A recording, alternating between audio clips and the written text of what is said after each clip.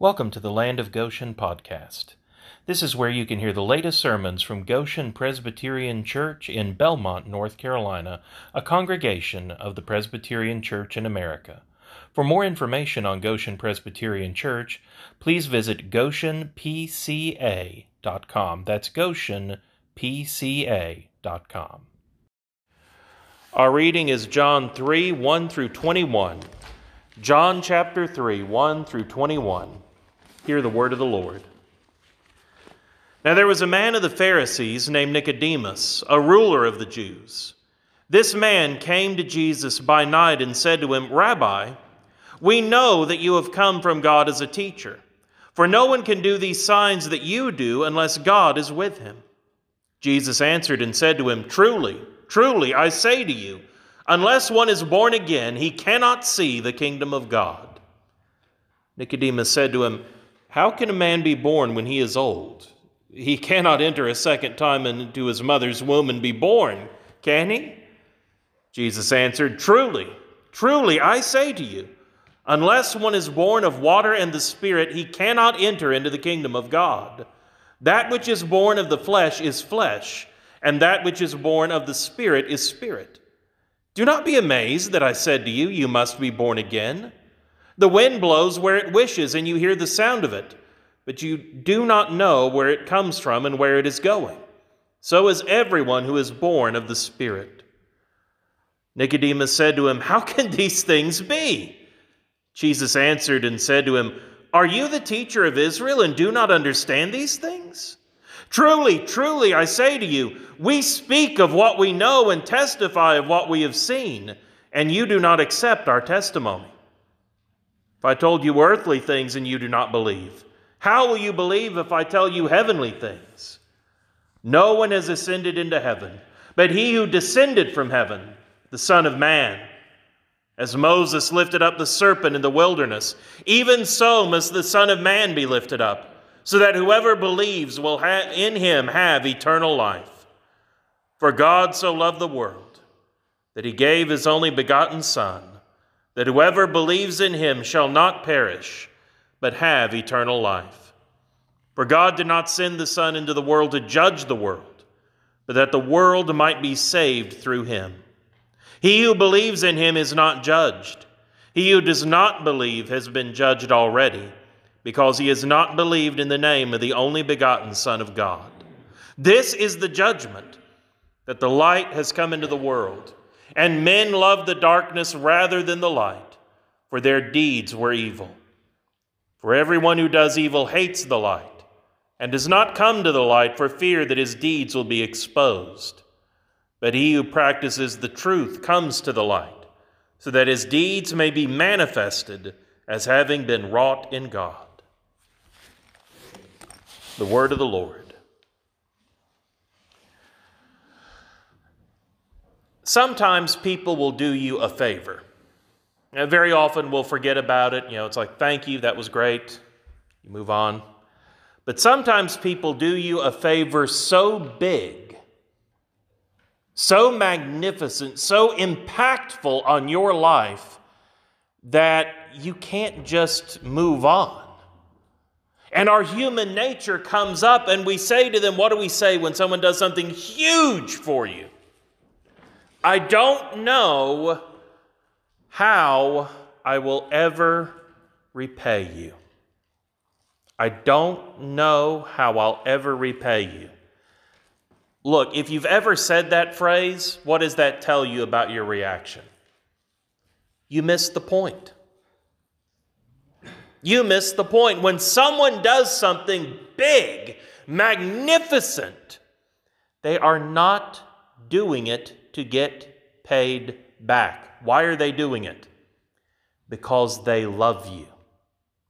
They are giving you a gift. They are giving you a gift. In this passage, we are told about the most amazing, the most impactful, the most, dare I say, extravagant gift that has ever been given to anyone. We are talking about God's gift of salvation. The first thing we see is that God gives us salvation through the new birth. Through the new birth. Now, if you're sitting there going, what does that mean? What is a new birth? Don't worry. Nicodemus was confused too. We'll walk through it. The first thing Jesus tells us, the new birth is necessary to be part of the kingdom of God. Think about it this way. When you become a citizen of another country, what has happened to you? What do they call that? Naturalization. At least in English, because if you move out of here to another country, they might have another word in their language. But here we call it naturalization. You are a naturalized citizen. What does that mean? Why would we use the term naturalized? Sounds like you took something synthetic and you made it natural. Well, we took this here Tang and we made it into orange juice. It's been naturalized. That's actually sort of what they're saying. They're saying you have lived among us long enough, you have learned enough of our culture, you have learned enough of our values, that you are as if you had been born a citizen of this country. It is as though you have always been one of us. And therefore, we declare you to be a citizen, you renounce your former citizenship, and we accept you as fully and truly a part of our civil community. In other words, it's us saying, you belong here. You belong here. Jesus tells Nicodemus, look, Nicodemus, I got some news for you. Because here comes Nicodemus strolling along. Rabbi, we know you're sent from God and you've done all these works. Tell us the truth. And Jesus is like, Nicodemus, back up. You think you're part of the kingdom of heaven, but you need to understand this. No amount of learning about the kingdom of heaven, no amount of living among God's people, no amount of you trying to keep the customs of the kingdom will ever naturalize you into the kingdom. You can only be part of the kingdom of heaven if you have been born into the kingdom of heaven, Nicodemus. You can only be part of the kingdom of heaven if you've been born into the kingdom. Jesus tells him that which is born of the flesh is flesh, that which is born of the Spirit is spirit. He's saying, look, you need to understand, if you have experienced only physical birth, then you are part of this fallen world order by nature. You were conceived in sin. You were born a sinner. You have lived in sin, and this world is your home. And just as surely as this current world order will be brought to an end by God, so your rebellion will be brought to an end. And if you remain flesh, if you remain a sinner only, we must cast you, says Jesus. God the Father, God the Son, and God the Holy Spirit must cast you into the lake of fire. You have no part in the kingdom. However, the Holy Spirit can give you a new nature. He can make you a new creation. And if you have experienced that recreation, if you have that new heart, that new nature that follows after God, that seeks after God, then you have been born into the kingdom. And you belong there. And you will have a share in it. But unless you're born into it, you cannot be a part of it. You cannot see it. You cannot enter it. And notice what we've already alluded to. The second big point about this new birth is that it is the work of the Holy Spirit. Nicodemus was a Pharisee. This was a man who had memorized the first 5 books of the Bible at least, probably a lot more than that. expert on the law, teacher of Israel, a man who knew his stuff, respected for righteousness, was striving hard, to quote the old country song, working hard to get to heaven.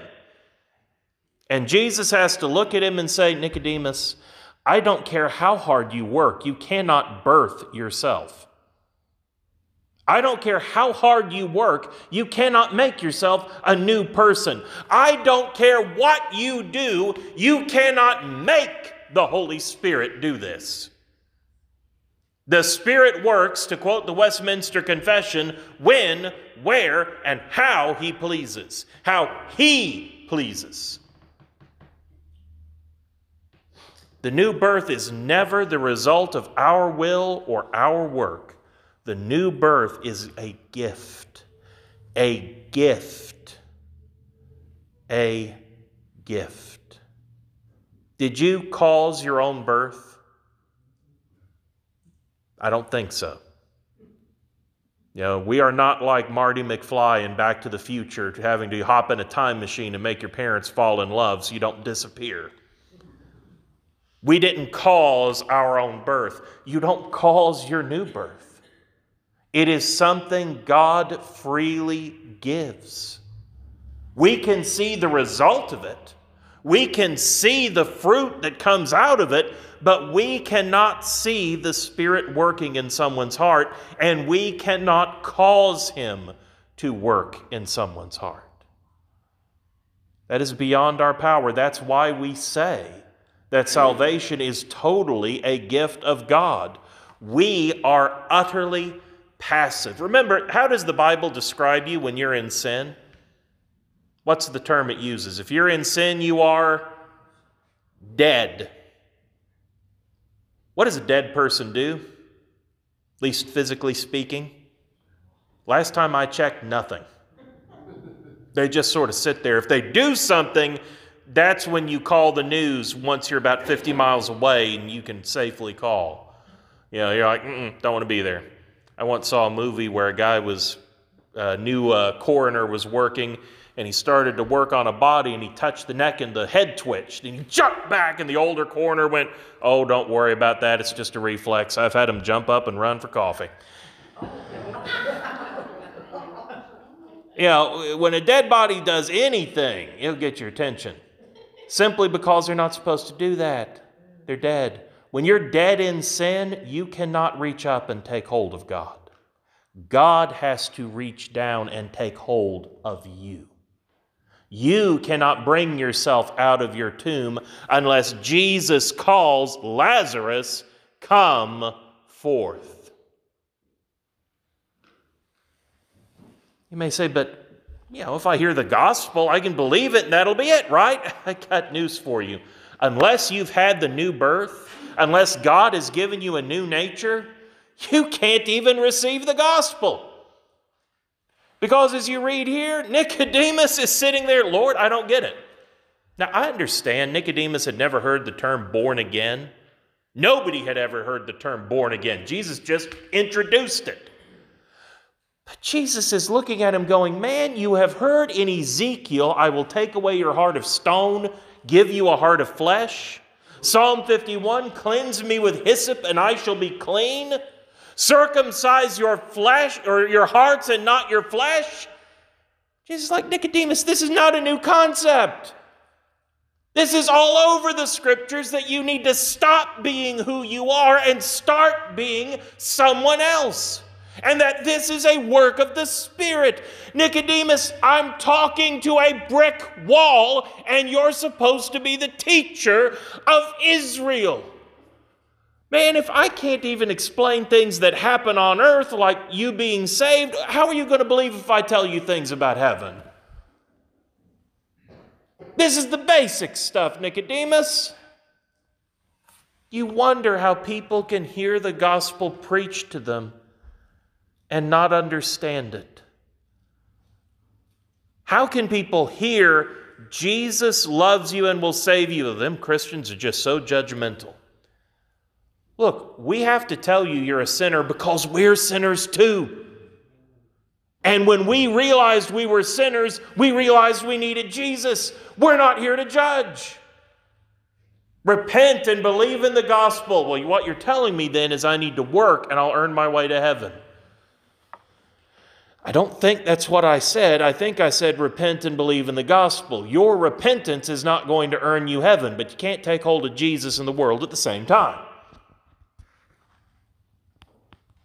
How can they not get it? I'll tell you why they don't get it. Because they're dead. And when you're dead spiritually, the gospel is not penetrating your heart. Why do you think before we begin the sermon every time we pray, Holy Spirit, open our minds? Even those of us who are in Christ still need the Spirit to show us what the text means, to show us what His Word means, to speak to us. How can those without the Spirit hear? The new birth makes it possible. It is the new birth, that giving of a new nature by God, that opens our eyes. You remember the moment it hit you? Do you remember? I remember a moment when I was driving, and I had believed that Jesus died for my sins and all this for years. But it hit me like a ton of bricks, a thought so big, I had to call my pastor and see if I was wrong. I went, now, let me get this straight. I said, I had a thought, but I think it might be blasphemy. He went, what's that? I said, because Jesus lived a perfect life for me, when God looks at me, He sees me as if I were the one who resisted the temptation of Satan, as if I were the one who fed the 5,000, as if I were the one who raised the widow's son. He went, that's not only not blasphemy, that's pretty much the exact gospel. That's what I preach. That God looks at you and sees the record of Jesus Christ, every one of His good deeds. Hit me like a wrecking ball, in a good way. I was like, that's wonderful. Why had it never hit me before? I'd been taught this my whole life because the Spirit opened my eyes to how big, how great the good news is. Well, this new birth is given through the Holy Spirit, but it's made possible by another member of the Trinity. You see, God gives us salvation in Jesus Christ. God sent Jesus Christ to be our Savior. This is one of the best things in the Bible. Everybody knows John 3:16, and it's a great verse. For God so loved the world that He gave His only begotten Son, that whoever believes in Him shall not perish but have eternal life. I could preach a whole sermon on that. But verse 17, don't knock it. For God did not send the Son into the world to judge the world, but that the world might be saved through Him. That is some good news. That is some good news right there. The Son is coming. There will be a day when He will ride in on a white horse and He will judge the world for sin. But that day is not today. Today is the day of salvation. He has come to save you. You remember when you were a kid and your room was a mess? And your parents had told you to clean it up and you were just playing with your toys and you heard the footsteps coming down the hall? What was the first thought that came into your mind? Did I see Daddy wearing a belt? And if not, how far away is it? Do I hear the rattle of the buckle? Because you knew it was coming. And the door opened. And there He stood, and you knew the reckoning was upon you. Now imagine he says, this is a really big mess, and I don't think you can clean this up by yourself. I think you're just overwhelmed. And he reaches down and starts picking up the toys for you and putting them away. The one who is worthy to be our judge has come. We could not go to him. We're dead. We cannot reach out to Christ. We cannot overcome the separation that our sin has created.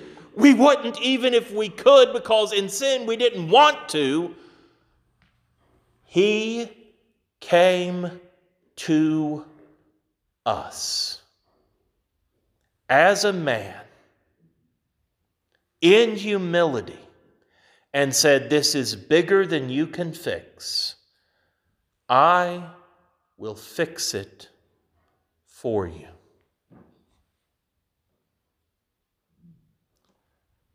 And he was lifted up. This has two meanings, most scholars agree. Because yes, Moses lifted up that snake and the serpent, or that snake in the wilderness. That old story where the Hebrews were being bitten by snakes, and they could look at a bronze snake that God had ordered to be built, and God would heal them. Well, Jesus was lifted up on a cross. Because you see, the debt of sin had to be paid. Somebody had to pay the price, and he became a man so he could stand before God the Father and say, "I represent them. I represent my people. And you can put all the punishment they deserve on me. And I will pay it for them." But lifted up has another meaning as well. You see, God has sent Jesus Christ to be the object of our faith. Jesus has come to teach us the truth of God. That's what he's doing here with Nicodemus, who even calls him rabbi, teacher.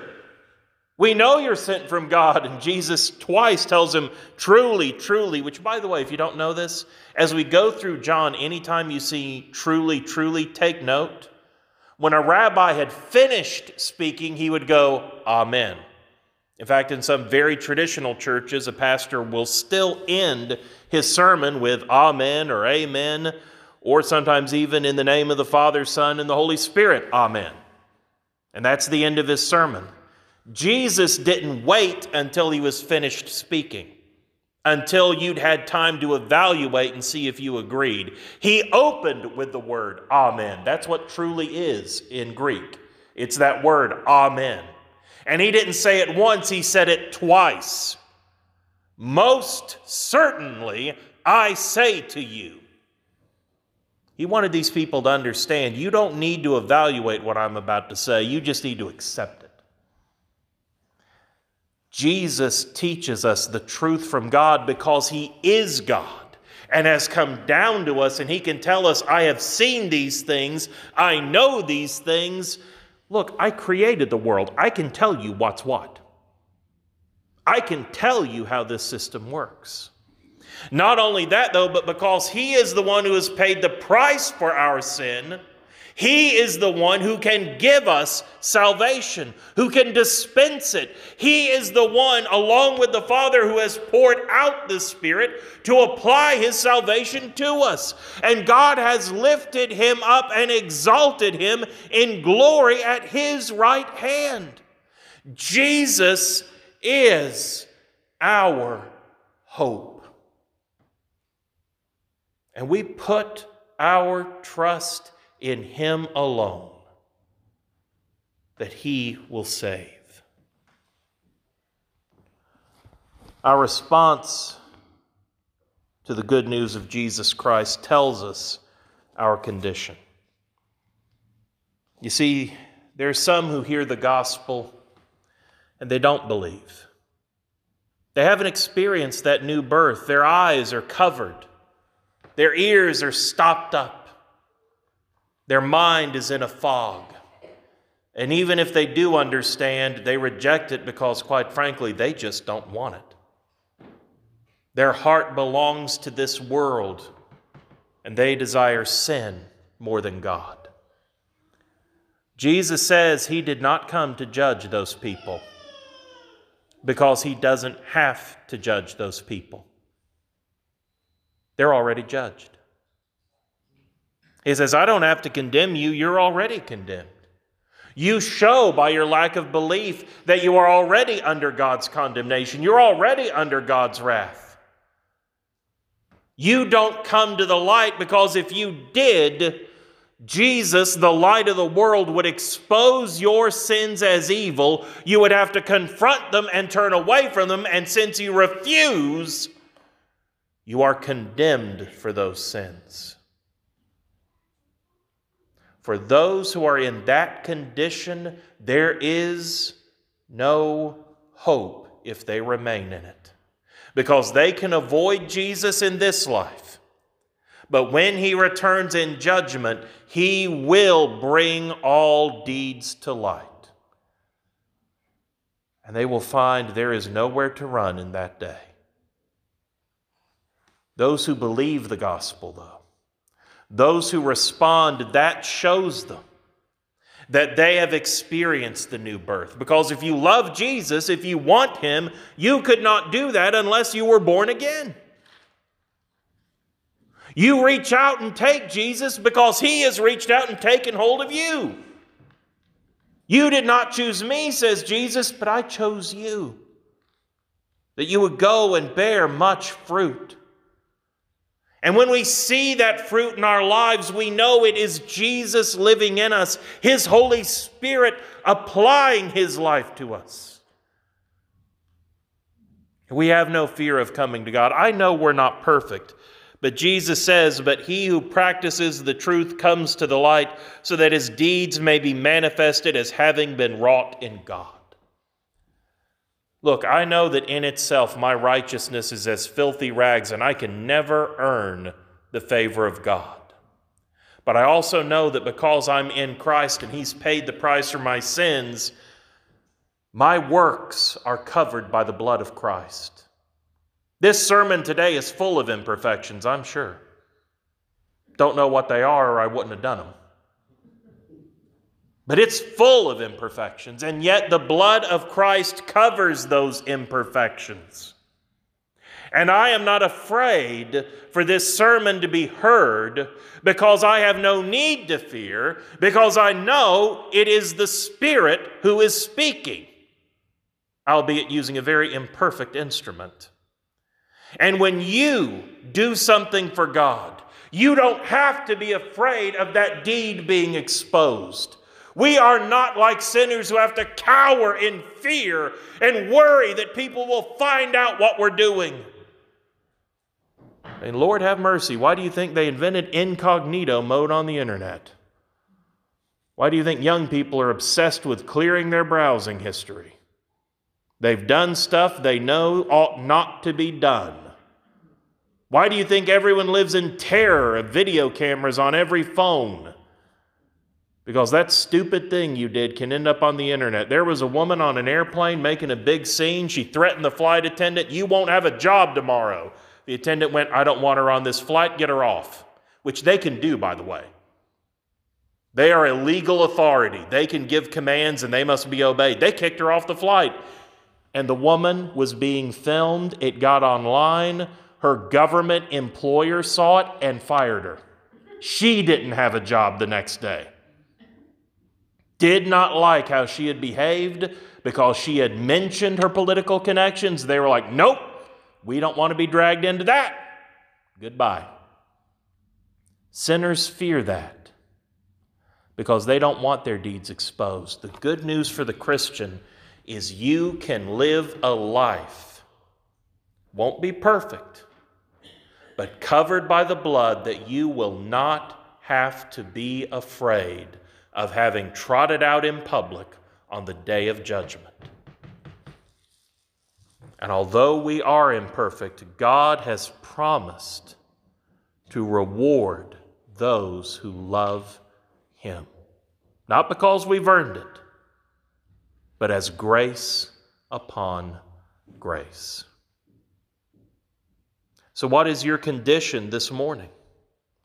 It may sound strange to ask that question because you might be sitting there thinking, well, Pastor, if I'm not a Christian and the new birth is nothing I can do, what am I supposed to do about it?